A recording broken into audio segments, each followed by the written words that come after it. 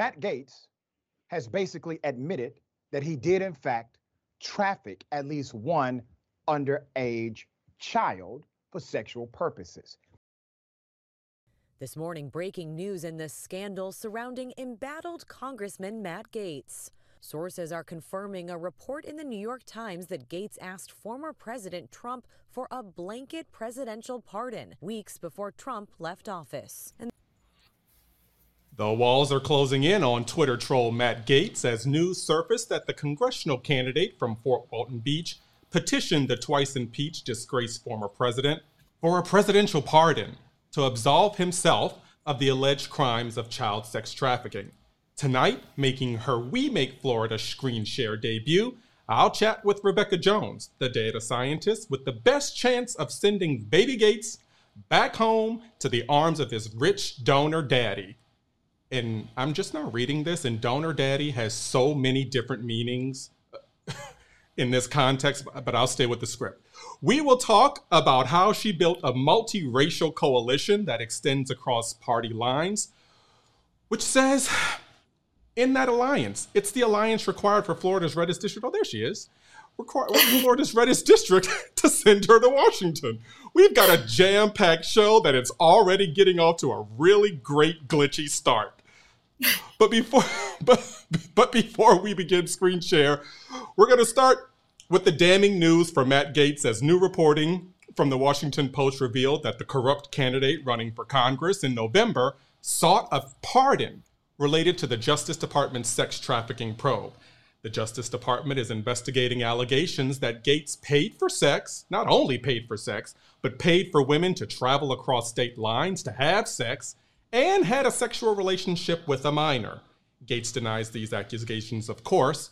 And if you remember last year, Matt Gaetz' friend and fellow wingman Joel Greenberg, who served as a Florida tax collector, I might add, pled guilty to 6 felonies, including sex trafficking of a child, identity theft, stalking, and the list goes on and on and on. If you have a chance, why don't you Google Matt Gaetz and Venmo? It's a wormhole that you'll have to scrub your internet browsing history by the time it's all done. But I digress. Meanwhile, the feds have questioned other witnesses in addition to Greenberg who could help build a case against Gaetz. But let's get back to the pardon. The pardon request, I might add.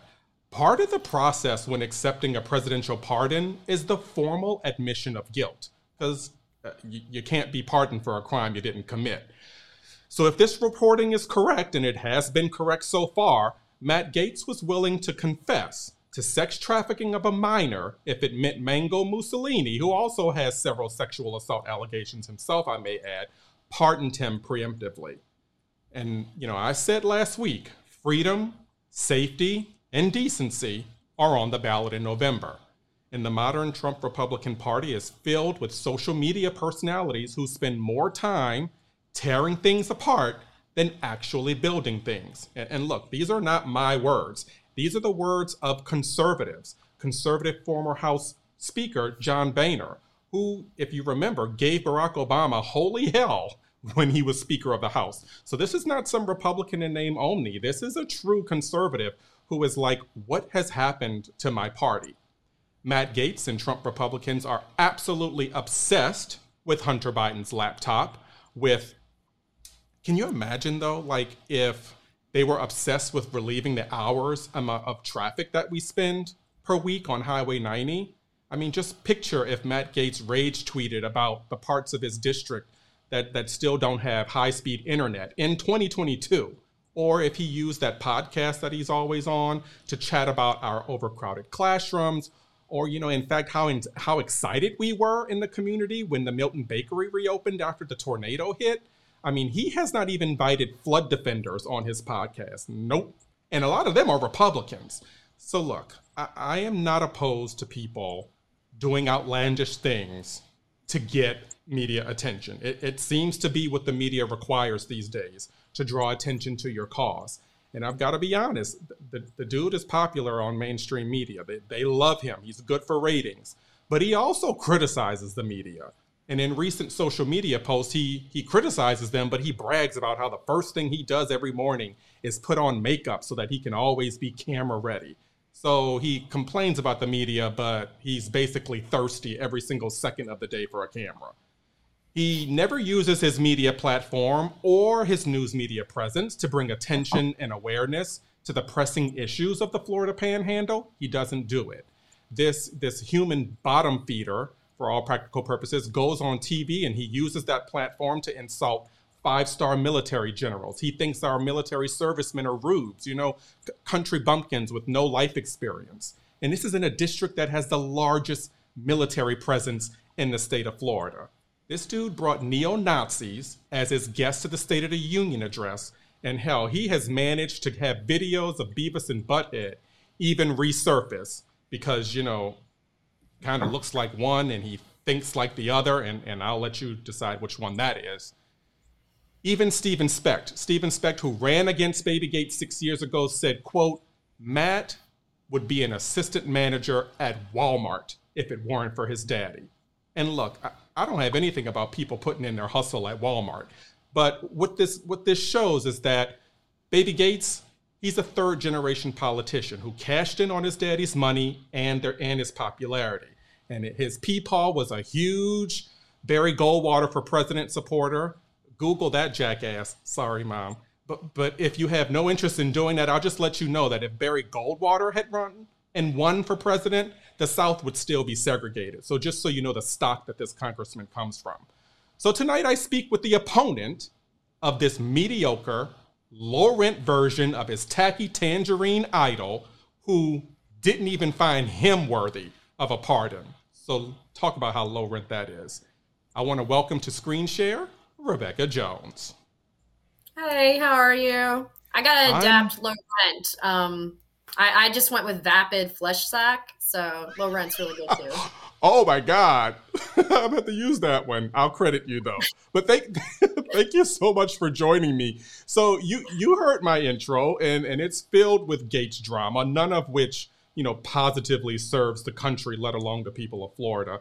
And you're a data scientist and a serious statistical analyzer. What made you want to even get into the ring with someone who just takes joy in the mudslinging of politics?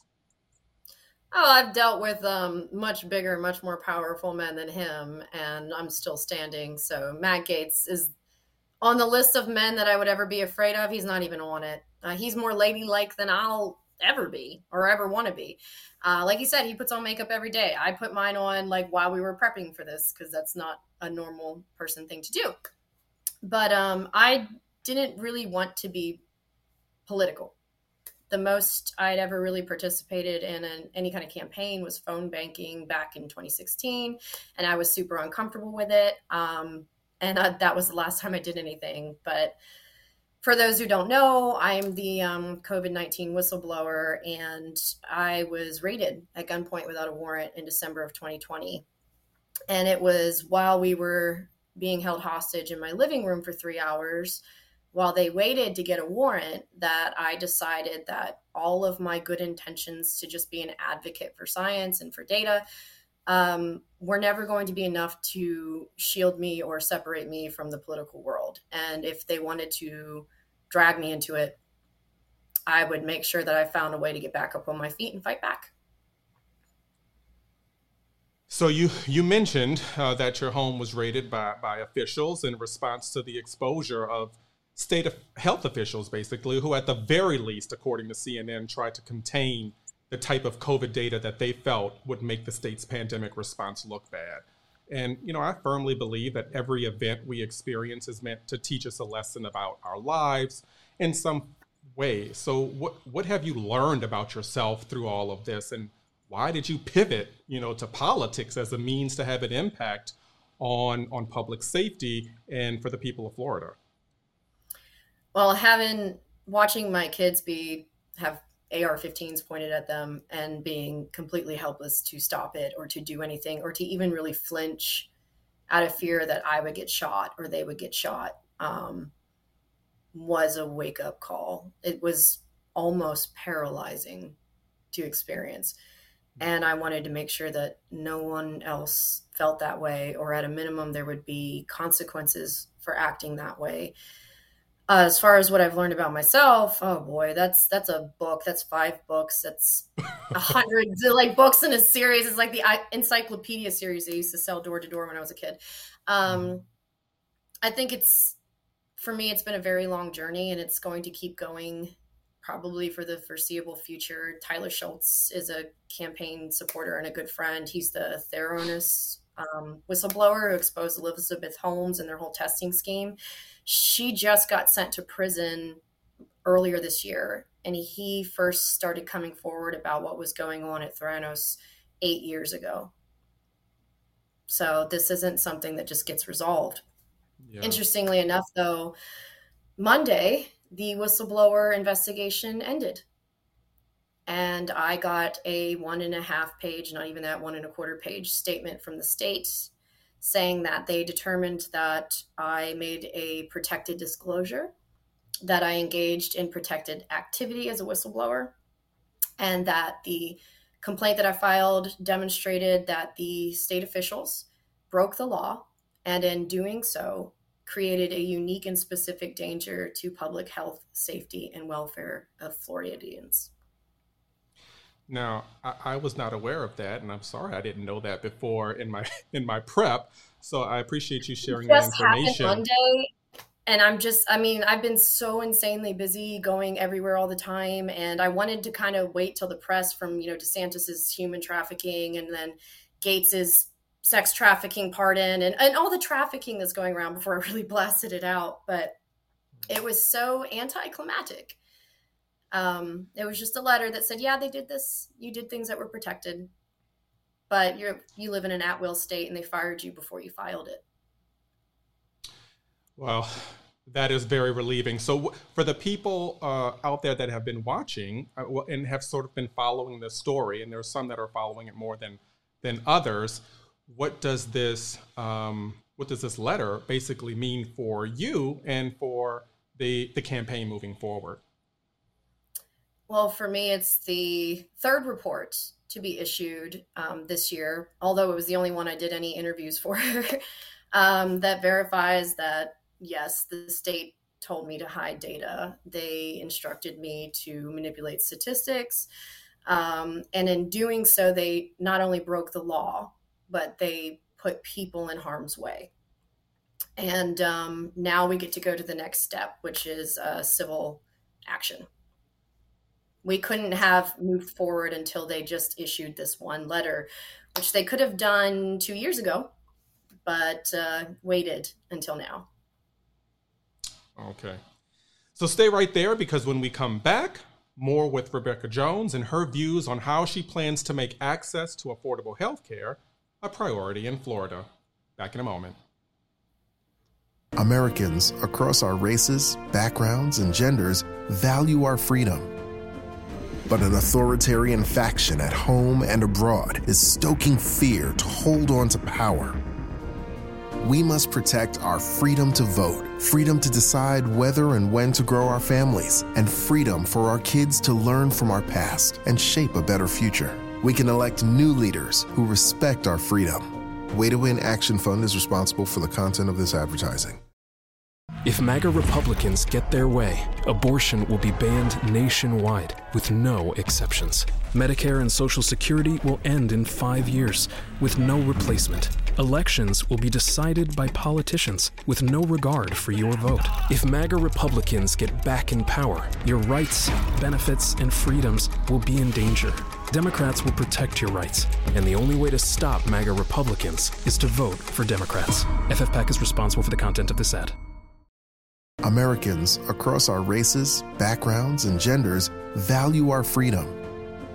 But an authoritarian faction at home and abroad is stoking fear to hold on to power. We must protect our freedom to vote, freedom to decide whether and when to grow our families, and freedom for our kids to learn from our past and shape a better future. We can elect new leaders who respect our freedom. Way to Win. So we're back, and we've conducted some polling across the Florida Panhandle, asking voters to list the top 3 issues that have the biggest impact on their lives.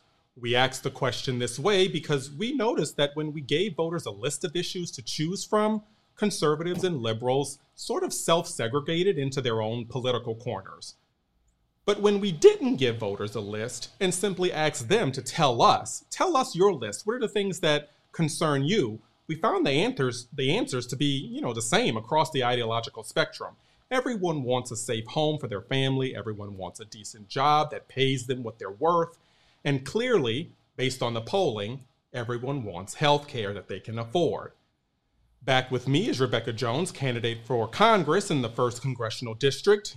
In that poll, healthcare polled at number 1 for Democrats, number 1 for MPAs, number 1 for independents, and number 2 for folks who identify as Republican. Why do you think healthcare is like the number 1 or number 2 issue for Panhandle voters? And are you surprised that Democrats, Republicans, and independents all listed healthcare as a top concern?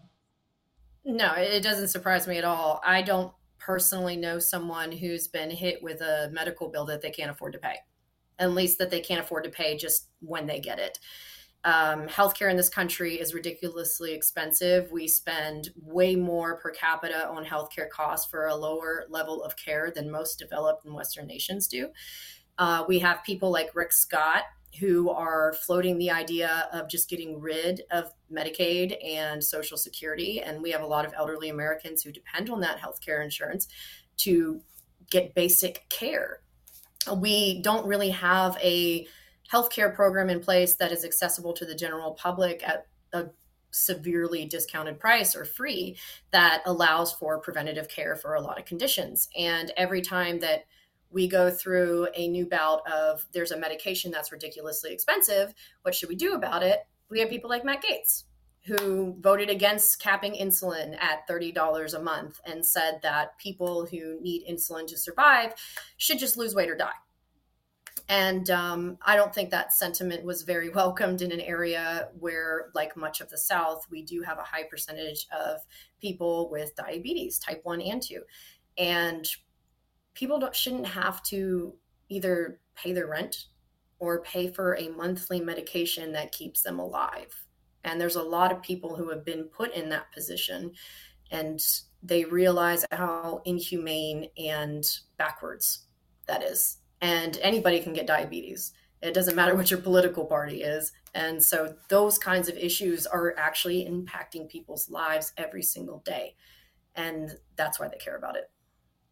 So you mentioned about people having to choose between a medication and their bills. And when I was speaking with Carolyn Zonia, an ER doctor who's running for state senate, we talked about that at length, about how the number 1 reason for GoFundMe accounts are set up. The reason why they're set up is to cover medical expenses. It's not, to go on trips or to do, buy a nice pair of shoes or get some good swag. It's actually because people are sick and can't afford the health care that they need. So with 80% of Floridians in our district who don't even have enough savings to cover a medical emergency, what has hearing these stories taught you about, health care in this district? Well, it's not just an affordability issue. It's a access and provider issue as well. We are sorely under-resourced in mental health facilities and doctors, especially for young people. We still have this epidemic of veterans because we're also the district that has the highest per capita veteran population in the country, who have no inpatient mental health resources in this district that has a full-time staff dedicated solely to dealing with the types of trauma that people who have been at war go through when they're struggling with a crisis. One of the ways I want to fix that is finally bring a VA hospital here, because it's ridiculous that you have to drive 2 states over in the area with the highest density of active and former service members in the country in order to get inpatient care. We already have the plan all set. I've worked with Heather Lindsay, who is the mayor of Milton, to find a place off of the I-10 corridor, because that's one of the requirements that would have room. It would have a minimal environmental impact, meet all the requirements that are necessary to have a full service, fully staffed, fully equipped oncology department, mental health response department, everything that we need. We also don't have a lot of emergency rooms. I mean, level 1 trauma centers, if you get in something that's really, really bad, you might be flown out of here to somewhere else. When we were planning for Hurricane Michael, we had to find all of the facilities in the state of Florida that had a helipad, and you would be disturbed to see how few there are. And if you can't get into a doctor, then it doesn't really matter whether or not you can afford it to begin with, because there's no one there to see you. And that is one of the other big problems. And of course, I was somebody who was buried in medical debt. I had my son when I was still in college, pre-Obamacare. He was born in 2009. So, I could have waited like a year in my unplanned pregnancy. That would have been great. But I had a mountain, tens of thousands of dollars of medical debt. And I put that on credit cards, and then I put that on credit cards, and it destroyed my credit to the point where even a year and a half ago, I asked a bank if I could get a home loan. They ran my credit and said, if you wanted to buy a house that was $500,001, we wouldn't lend you $1 if you had the rest in cash. That is how bad my credit was. And between that and student loans, it was just never going to happen. And of course, I finished my coursework for my PhD at a Master's of Science degree. I managed an entire department at the Department of Health. My husband's a biostatistician. We made over $100,000 a year, couldn't afford a house. And well, I can certainly echo that sentiment, because when I finished school, I finished with a lot of debt, and I was also declined because they said, yeah, you're a doctor, you're probably going to make good money, but your debt to income ratio is too high. And so can you imagine finishing medical school thinking that, wow, I've done it, I'm going to be a doctor, only to have a home mortgage lender say, sorry, your debt to income ratio is too high for us. Yeah, I would like to see student loans be treated differently than what they are. I mean, you can't file bankruptcy and get rid of them. They'll still be there no matter what. I mean, pretty much you have to start lopping off body parts and donating organs in order to get the debt rid of, especially with compounding interest, which when I was in college was the height of the 2008 financial crisis at 7.8% interest, which should be criminal. But forgiving student loan interest and canceling out all interest whatsoever is one of the things I want to see done as well. So thanks for bringing that up. You've teased the next story. Coming up after the break, we're going to talk about how expensive it is for Floridians to live in Florida, and how a handful of politicians allow corporate developers to conduct daredevil stunts with our Florida housing market. Back in 60 seconds. We know what keeps us safe. It's having communities where people of all races and genders have the fair wages, great schools, and health care we need. But for too long, certain politicians have profited by making us fear each other and blocking common sense measures, from gun safety to police accountability. We know what keeps us safe, and as voters, we'll deliver it.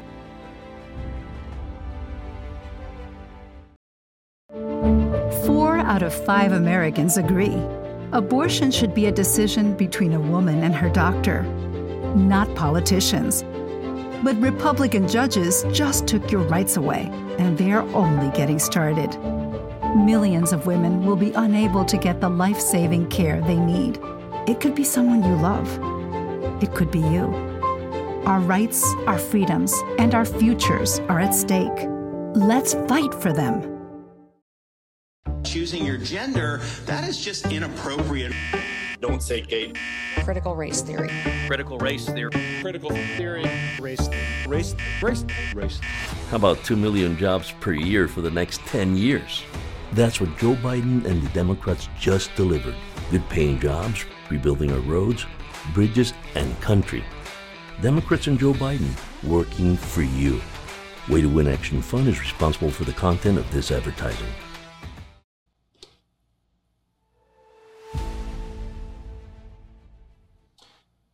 Whether you're from Navarre or Niceville, Pensacola to Perdido Key, parents deserve a safe and comfortable place to raise their families. But what we continue to see is certain politicians focused on what divides us in the hopes of turning us against each other. And there's a reason why they do this. They do this because they want us distracted. They want to avoid the spotlight. They want to shift the focus of the microscope on anything but themselves, so that they can hand those kickbacks to those wealthy developer donors. Rebecca, I've gotten questions from both Republicans and Democrats and independents asking about how safe, clean, affordable housing is nearly non-existent in some parts of Pensacola, in some parts of the Panhandle. What does economic freedom look like for Panhandle voters with you as their Congresswoman? So there's a myriad of things that can be done to address affordable housing. Unfortunately, most of it was within the power of the state. So as a congressperson, I want to start pushing for basically tax breaks for people who are living in a zip code where the median household income is the same amount as the minimum wage in that place. So giving people tax credits if there's no affordable housing and they live in a place where there is literally none to be found, so that they're not basically going homeless, which is what is happening. And then when people become homeless, we treat them like they're vermin and we keep moving them around from place to place. I grew up in a family that couldn't always afford rent. I've slept on park benches. And it was no fault of my mother's, who worked any job, every job she could take, from Burger King to hotels to banks, casinos. If she could do it, she did it. It was just the circumstances around us at the time. And certainly myself and my siblings as children didn't deserve what was happening to us. And this kind of hatred towards homeless people, when you're far closer to being homeless than you'll ever be to being a millionaire, to me is disgusting. I think we need a national program to actually account for homeless populations, for at-risk of homelessness populations, especially in homes with children, to make sure that stable housing is provided and it's not segregated into these communities where everybody knows that neighborhood is just all the poor people who can't afford their house. We need mixed income housing. People should be able to live in the same housing as everybody else. And if we're not paying them enough, if we refuse to raise the minimum wage, which is another thing that we need to do, then they need help. And if the state won't do it, then we should. It is their job to curb housing prices. We do have mechanisms in place in the state of Florida that can allow for local municipalities, whether that's a city or a county, to enact rent stabilization and rent control measures. And that comes with the authority of the state government, and they are refusing to do so. And so creating an actual declaration of an affordable housing emergency would enable all of those funds and resources at the national and federal level to help people stay in their homes. We also need to expand home ownership, which was such a quintessential part of the American dream, to people without a credit check. Because I know that sounds insane to some, but why are we letting private companies come up with a black box of metrics that's different across every single one of them to determine whether or not you're worthy to pay, at a minimum, the same of what you're paying every month in rent, but actually own your home?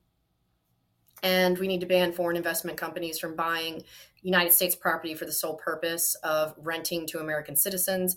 I'd like to see some of the actions that they've taken in California to cap how many houses you can use as Airbnb type places. I want to tax Airbnb facilities as corporate taxes instead of, rent is classified when you're given it as a different tax bracket than if you have a business like a hotel, and moving properties that people are currently getting rent tax breaks for into the corporate tax break off will disincentivize a lot of what we're seeing, because I think it's something like 40% of the properties within a mile of the beach here are now Airbnb or short-term rentals.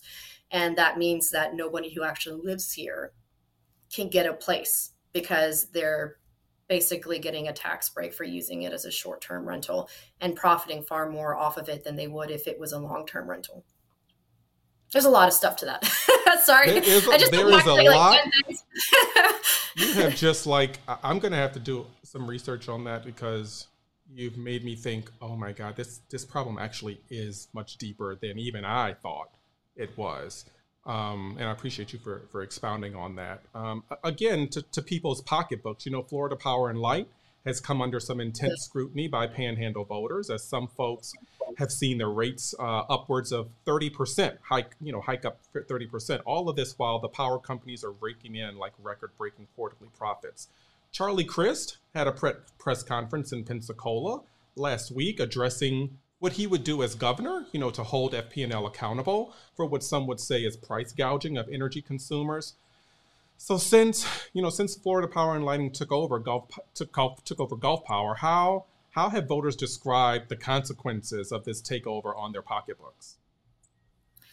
So I was actually really involved when that first happened. I think the switch was between December and January. I hope my husband doesn't watch this because I've been keeping a secret just how much money we paid people. But I personally, I've told him that we only paid about $15,000 worth of strangers' light bills. It's actually closer to 30.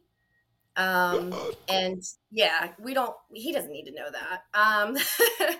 But I started auditing their data. And I actually built a dashboard for people to upload their bills. I built an algorithm that would read them. It would calculate the difference, and not just, over a month, because the 1 month was longer and crazy Alex Andrade tried to claim that that's why it was. But no, this was an actual significant rate hike. And they're proposing another one right now. And the decisions that were made to do this would be under somebody like Charlie Crist's purview, because they appoint the people who sit on the Public Service Commission board. And I was actually there for that press conference, and that's one of the things that he mentioned. Like right now, one of the people who's on there is getting a 6-figure salary and is a business graduate student at FSU. No relevant experience, training, education, but her mom is a state representative who's a major donor to Ron DeSantis. So she got the spot. And that is the kind of thing that the state would have to handle. But we do have a Department of Energy who is responsible for regulating basic energy prices and trade, and can incentivize alternative energy. So one of the things Florida Empower Light also tried to do was ban rooftop solar. If you own the energy that's being produced from your home, that obviously cuts into their profits. And then they wanted to go a step further and charge you market rate to use energy you produced, which is absolutely insane. That was Alex Andrade's bill as well. Luckily, even Ron DeSantis thought that went too far because he shut that one down. But, we were dealing with theft. It's theft. And if we move more towards community grid, solar energy, which we have plenty of here all the time, we would see a lot less of this money grabbing, deforestation for solar farms when you have a sea of rooftops that are perfectly capable of having solar panels installed on them. When there are cities who are leading with, solar parking lots to both cool your cars during the hot days and build energy system to feed into local buildings. This stuff is common sense. It's not controversial. It's inexpensive. And yet we're not doing it. We used to have a lot more robust tax credits for things like installing your own solar or buying an electric vehicle. But a lot of those have disappeared over the last few years. The last time that they were significant was under Obama in his first term. And that's something that we need to get back. If we're serious as a country about confronting climate change, dealing with energy shortages like what we saw in Texas, about a community grid, then we need to put our money where our mouth is and give people back money they've paid in taxes to create a community energy grid. I'm a climate scientist by education, so that's one of the biggest issues for me, and it does absolutely tie into that. And when you let a company basically have a monopoly over, I think it is 7/8 of the state's energy production and sale, then there are no competing prices. We don't have a lot of co-ops in this area. And even if we did, they might end up buying the energy from Florida Power and Light at the same rate that they would have charged us for it. And you need a home and you need energy to keep your home safe, especially when it's 100 and some degrees every day. And if you can't have those two basic things, then we've failed as a society. Before I go commercial, I want to actually, because I've gotten some good feedback in the comments section, and I hope you don't mind me asking a question that someone asked. It's a little bit back from what we talked about, but they said, how does she feel about debt forgiveness? And I'm assuming that means student loan debt forgiveness. Correct me in the comments if that's not what you meant, but we'll just assume that she meant student loan debt forgiveness. What are your thoughts on that? Yeah. But not, COVID loan forgiveness of $484,000 and change. That part Matt Gaetz got. And it wasn't a big PP loan. It was a little PP. He had a little PPP loan. But for student loan forgiveness. Did you say little PP? I said PPP. He's a little PPP loan. Sorry. Yeah. So as far as student loan forgiveness goes, my college education should not cost more than what it costs someone whose parents could just write a check as soon as they went there. I had a full academic scholarship to Syracuse. That was the only way I was ever going to be able to go. But I took out loans to pay my room and board and then to help me after I had my son so I could finish my degree. I have more than paid back in taxes what I borrowed in student loans. I became a scientist for 2 different state agencies. I've contributed. I need you to say that again. Hold on. I'm sorry to interrupt you. I need you to say that statement again about taxes and student loans. Oh, I said by being able to finish my degree, I've paid back far more in taxes and income taxes than I've borrowed in student loans. And charging people, it's variable. I think the interest rate now is like 3.6 or 4%, but for me, 7.8%. I think that's actually anti-biblical. I think there's a Bible verse about interest rates and how much you're allowed to charge people, and they put to death people who exceeded the moral interest rate on their homes or their crops. I think at a minimum, what we need to do is cancel out all student loan interest. If you pay back what you borrowed for an education, which we have an entire culture built around the idea that is how you escape poverty. That's how I escaped being poor, was getting a scholarship to a school like Syracuse and encouraging people to explore what they want to do with their life and be able to actually choose it. Now, not everybody goes to college, and that's totally fine. There's trade schools, there's no school, whatever makes you happy. But my life is infinitely better, and I contribute much more to society having been through college.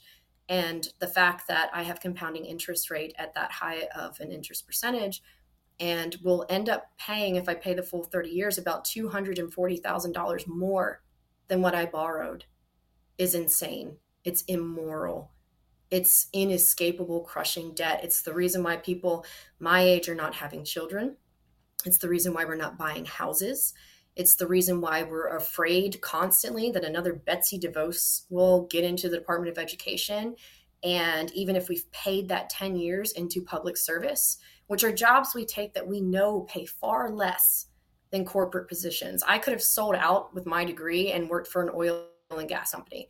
My husband could have worked for a pharmaceutical company, but we both went into public service to help people, even though that is a significant pay cut, because we knew if we put 10 years of public service in, then we would have our loans forgiven. And Betsy DeVos stopped doing that. And so that is very terrifying as somebody who took those loans under the impression that that was part of the contract. And I think if you're going to renege the contract, then you have to cancel the loans.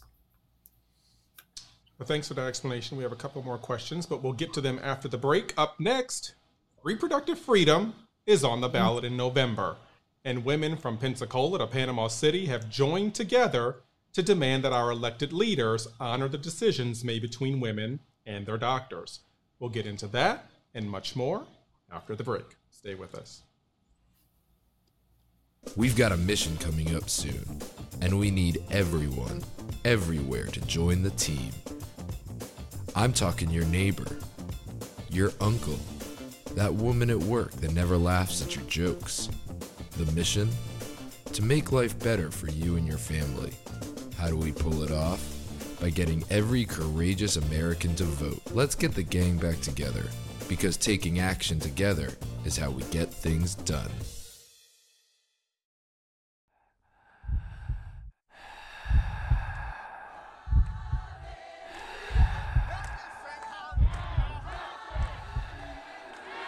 Help me sing hallelujah.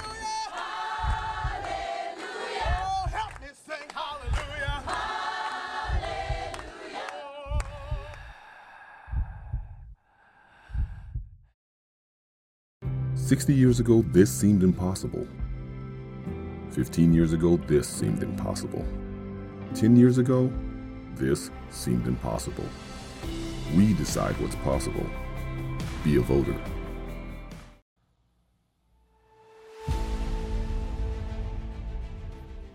Most of us, regardless of where we live or what we look like, believe that people should be able to decide for themselves whether, when, and if to have children.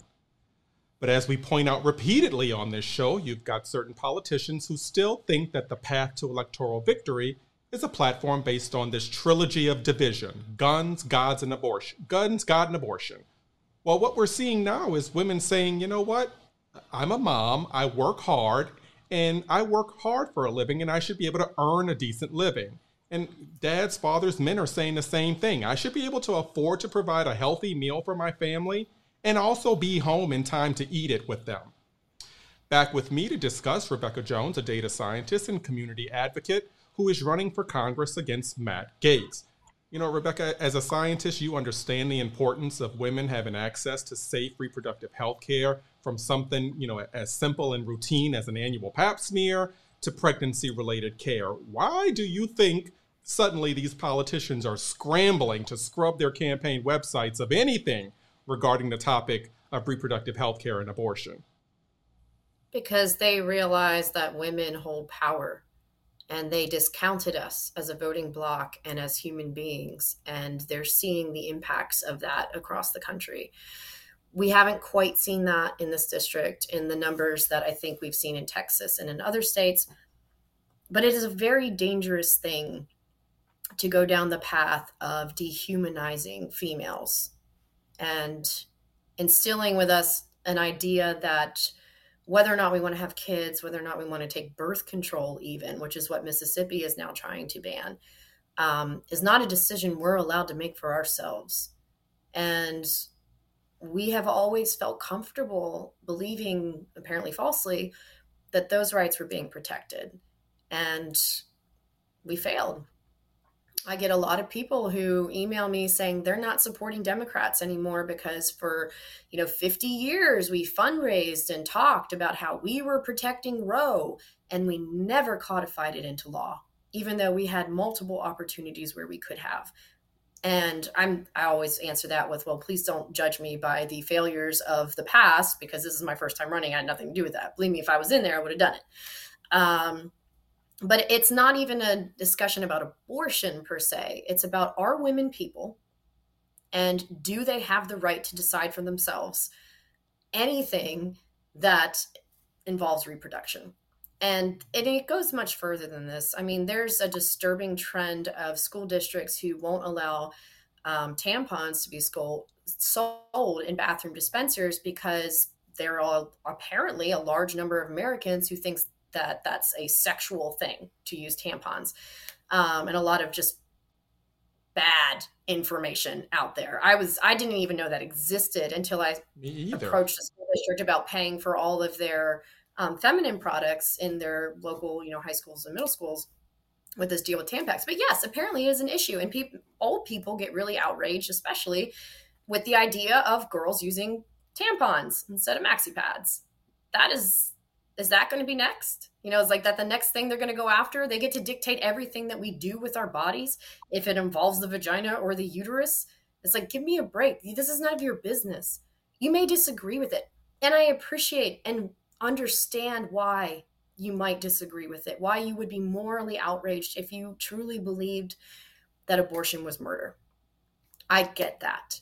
I don't think that's something you could ever convince someone to change their mind on, because it's one of those moral things that is partially defining who you are and what you believe. And that's okay. But your right to believe that stops at my body. And I say that as someone who had a child unplanned in the middle of college, risked losing my scholarship and everything else. So I made a choice, but that was my choice. It was no one else's. And if the government had tried to interfere and limit those choices, I'm not too great when the government comes in and starts telling people what to do if it's against their best interests. Kind of a reputation for that at this point. I hear that. There's a questioner who says, I appreciate someone who looks like her sharing her experience and having these views to have a better world. So I'm assuming that means like a woman who is sharing this in this particular area that's not used to seeing this type of representation. What are your thoughts on that? I don't know that I understand the comment. I don't know what looks like her means, but thank you. I think I think it's a compliment, but it's not just my experience, either. Like my mom was raped when she was 13 years old, and my grandparents were and still are extremely religious. She wasn't given a choice. She wasn't even allowed to entertain the idea of choice, and so she had my sister when she was 14. And my mom is one of the most pro-choice advocates you'll ever meet, not because she regrets what she's been through, but because she understands the importance of needing to have a choice, of not being forced to have a child as punishment. Children are not punishment. It's the idea that promiscuity results, in a lifetime of being bogged down by a child as some sort of punishment goes against all family and moral values. That's not what children are for. And it's not for anyone else to decide. And if you know anybody who was very young and never given that choice, then you'd feel quite differently about it. There's another question that says, well, there's two questions that basically get to the point of what are your plans to, number one, work across the aisle, particularly because the 1st Congressional District of Florida is a conservative leaning district. So when I first came down here, one of the things I did was hire a tripartisan campaign management team. So I have my resident Democrat, a reformed Republican turned NPA and slowly creeping towards Democrat, although he won't admit it. And then a very much establishment Republican managed my campaign. As much as Matt Gaetz likens himself to be the Prince of MAGA, even Donald Trump would not grant him a pardon. MAGA people support me because I support working class people. And everyone who wants to support our campaign is more than welcome. I'm never going to ask somebody who they voted for in 2016 or 2020. I don't care who they voted for in 2016 or 2020. What matters is what they do right here and right now. And we need to stop painting our neighbors as, disease vectors of politics. They're just people. And if you talk to them, you're going to find that you have far more in common than you don't. And I'm not running off of these hot button issues that do nothing but make people angry and hate each other. I'm talking about getting Navarre a post office, because the only person who has the constitutional authority to do so is your congressional representative, and he hasn't done it. Talking about getting flood management and protection across 98 from Gulf Breeze all the way over to Fort Walton Beach. They need it. Shalimar coastal floods now every time it's a high tide, and they have no mitigation plan, no federal funding to deal with it. There's this giant pot of money in the infrastructure bill that's just sitting there. And because we don't have a congressional representative who can work with anybody, including Republicans in Congress, we're not going to get any of it. And that should not happen. Our whole community, our whole district, almost all of Northwest Florida should not suffer because Gaetz is insufferable. I appreciate you bringing that up. There's a handful of Republicans who have set their targets on our school boards. Coordinated attack on our teachers, principals, and superintendents has caused many to transition out of the profession, leaving 9,000 open teacher vacancies. More about that after the break. In 2020, we voted for a better future. We delivered vaccines, stimulus checks, and infrastructure. Every leader pushing our priorities is a Democrat. Why haven't we seen more progress? Trump Republicans side with the rich and sow division to block us. This November, they've got another thing coming. We'll grow the Democratic majority so nothing stands in the way of providing a better life for our families. Way to Win Action Fund is responsible for the content of this advertising. Daddy says that no matter our colors or genders, we all want freedom to live our dreams. But Mommy says that there are bad guys trying to get money and power by telling us who we can be, what we can do, even who we can love, deciding our futures for us.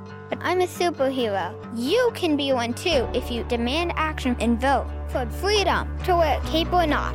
I'm gonna keep mine on.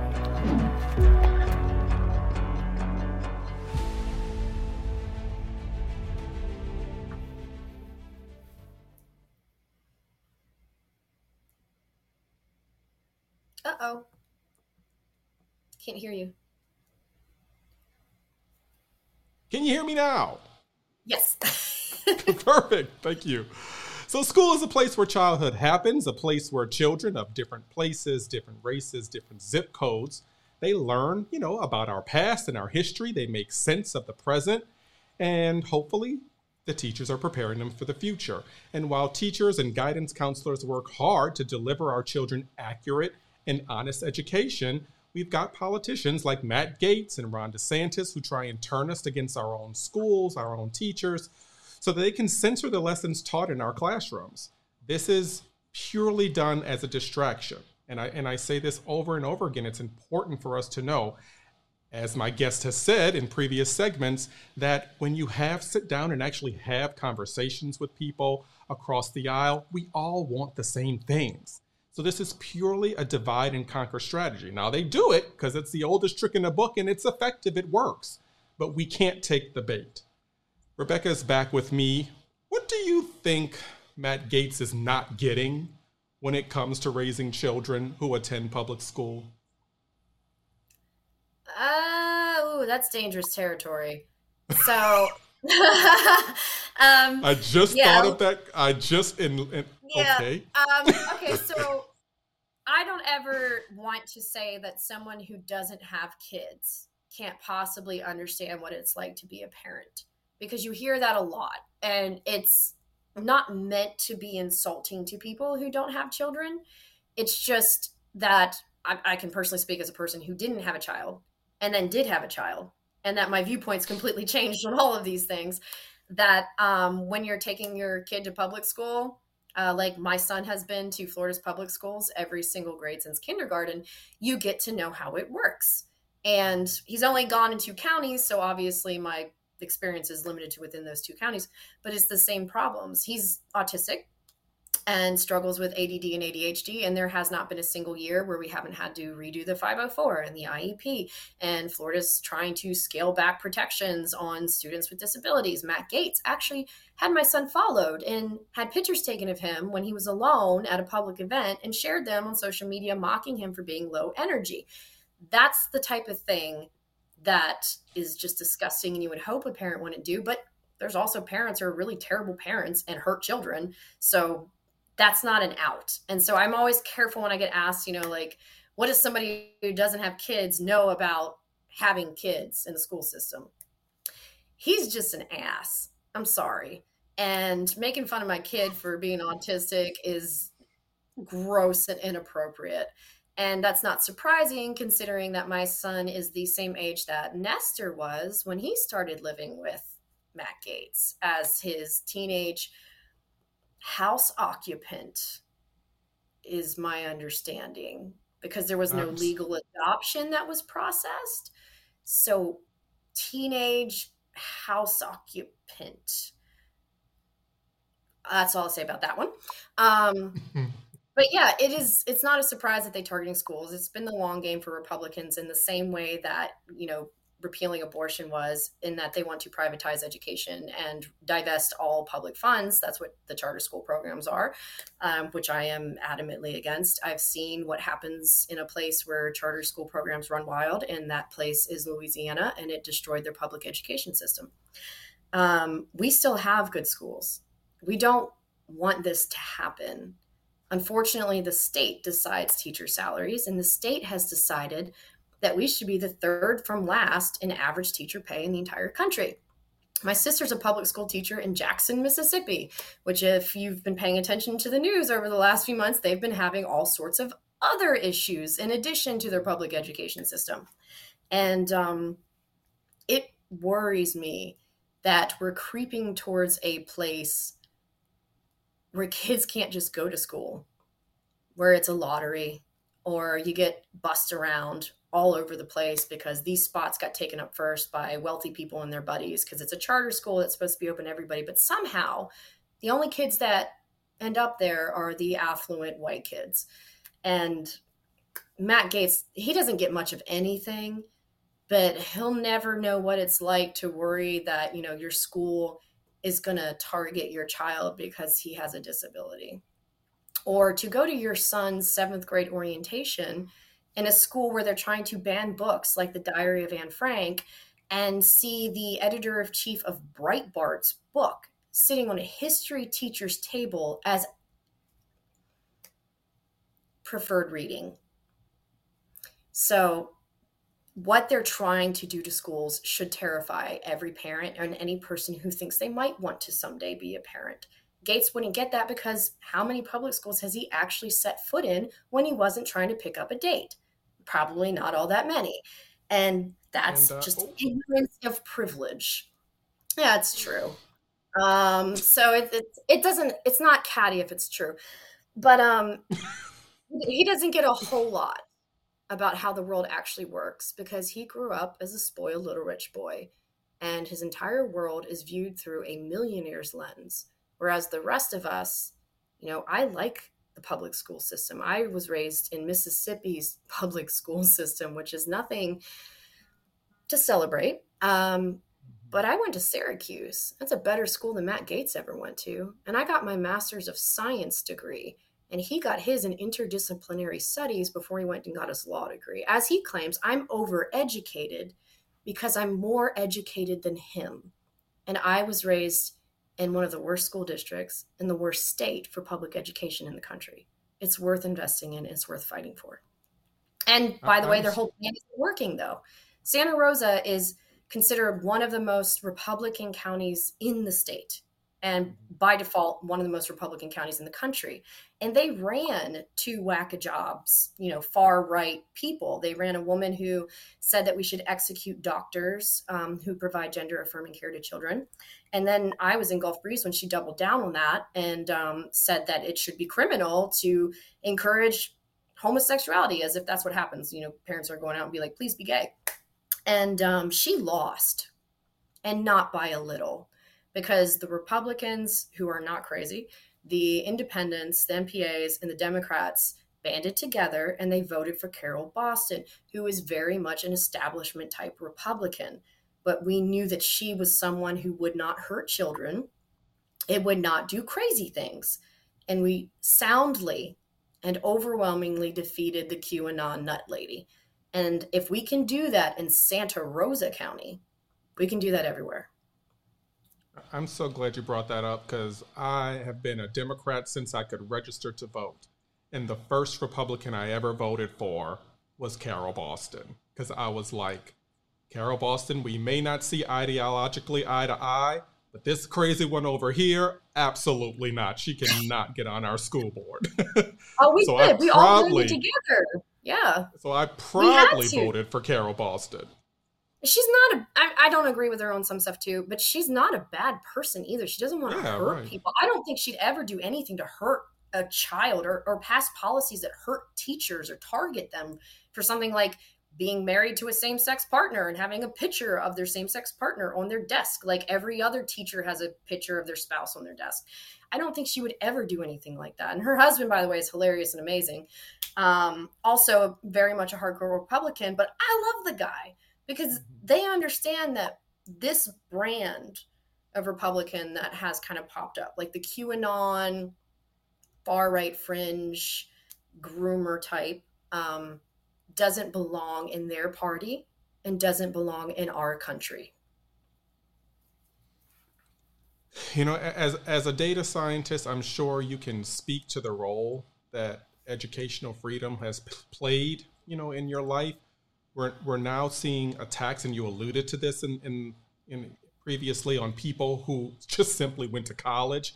Now, Ron DeSantis, who went to Yale and Harvard Law School, has the audacity to talk about us woke college elites, right?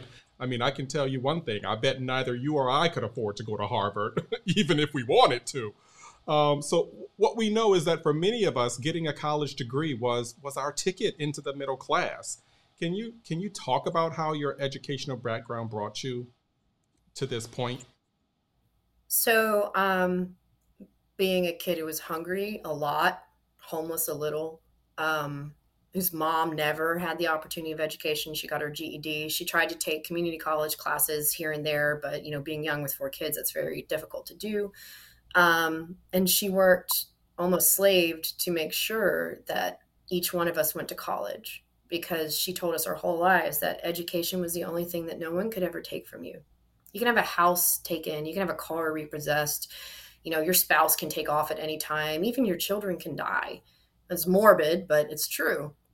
And education would stay with you forever. No one can take it. And it was the key to being able to spend a third of your life doing something that you love. And for us, that meant doing something that made a difference in the world. And so myself and my 3 siblings were all first-generation college graduates. All 4 of us went to college. All 4 of us graduated. 2 of us have advanced degrees. 2 of us went to top 50 schools. And 2 of us, went in for the sciences. And now my older sister's a public school teacher, and my younger sister is a nurse, and my younger brother is a police officer. And I became a state scientist working in disaster response. So the spirit of giving back the opportunity that you've been given was very much instilled within us from a very young age. And it's actually even more insulting that Ron DeSantis does that, because he did not grow up rich. He got scholarships to go to college. He had to earn it. And to turn his back on what he knows because he lived makes it even more hypocritical. He might be resentful of the kids who could just pay their way through it and didn't have to work for it. I mean, that's Syracuse. Syracuse is one of the richest, student populations in the country. But it's not like that they chose that either. They were born into the family that they were born in, and they took the opportunities that they had. I just had to work a lot harder to get it, and so did he. And to pretend like what he worked so hard for doesn't have value is incredibly disappointing for one who got out.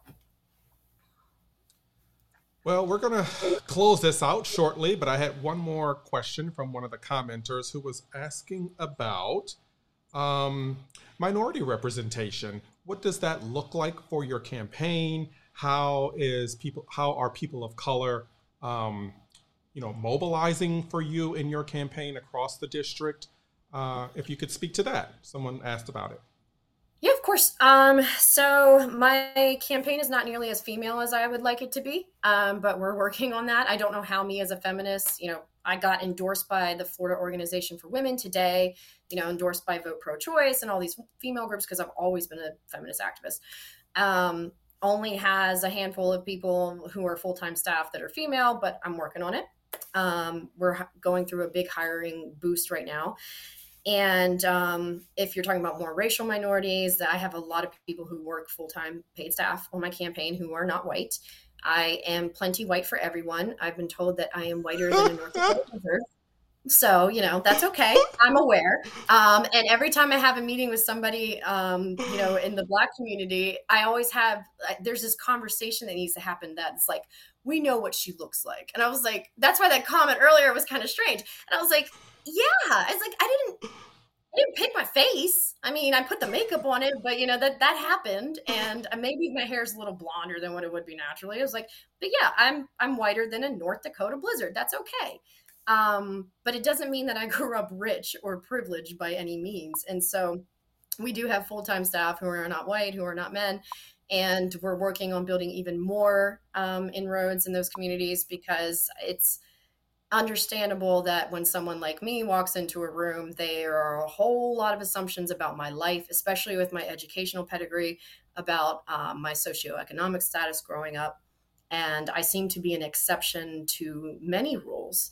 And I'm still trying to figure out why on earth that is, but always open to adding more people. Anybody who wants to join is more than welcome.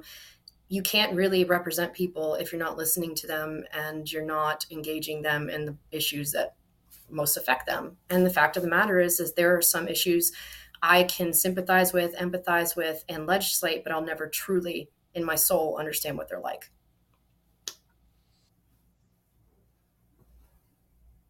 Thank you so much for joining me on this episode of Screen Share.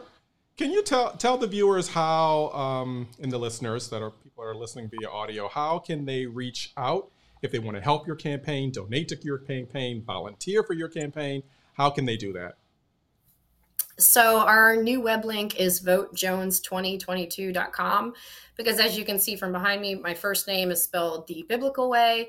My sister's name is Rachel. My brother's name is Gabriel Bryan. So you can kind of get an idea for, how the old biblical names came in my family. So the simplest way to do it is votejones2022.com. We have all of our information on there, our office address, our mailing address, our phone number, our email, our volunteer forms, the donate links. That is your web portal to all things happening at the Jones campaign. We have a office that is fully staffed and open during business hours, and then plus, so people, if you work during the daytime, you can come afterwards. You can bring your kids. We have a whole library of books that we keep here. You're free to take one of those home. And we're at 40 South Palafox on the second floor. So votejones2022.com. Come see us, yell at me, help us, whatever you want to do. That's the job. Perfect. And guess what? The live commenter has clarified, since we've been talking about that comment, and says the comment was meant as a compliment, that as a white woman who may be perceived as privileged, her voice can be very, very powerful in this space. So yeah, they're saying that, we just spoke about. Exactly. Well, that's going to wrap it up for the show. You can follow us.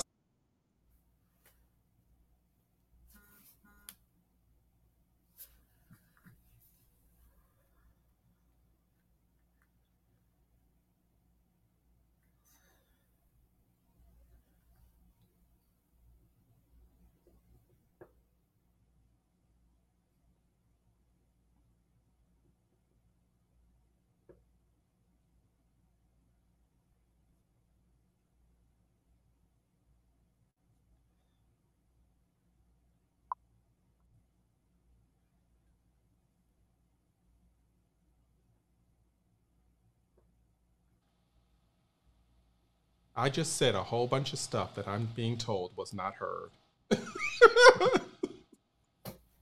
So I am going to do one thing. I'm going to reach over to this camera and back up my prompter. This is live TV, you guys. So I'll back it up. I'll back it up. All right. Thank you so much. So again, that wraps up the show. You can follow us at We Make Florida on Facebook, Twitter, TikTok, and Instagram. Don't forget to subscribe to our YouTube channel and hit that notification bell so that you are informed of when we go live. I want to give a special thanks to the Out the House Media production team for putting the show together and letting me know in my ear that no one could hear what the hell I was saying. Leave a comment and tell me what you want the next show to be about. And until next time, I want to thank Rebecca Jones for coming on the show. I really appreciate you taking the time to tell us about your candidacy. But until then, bye, guys.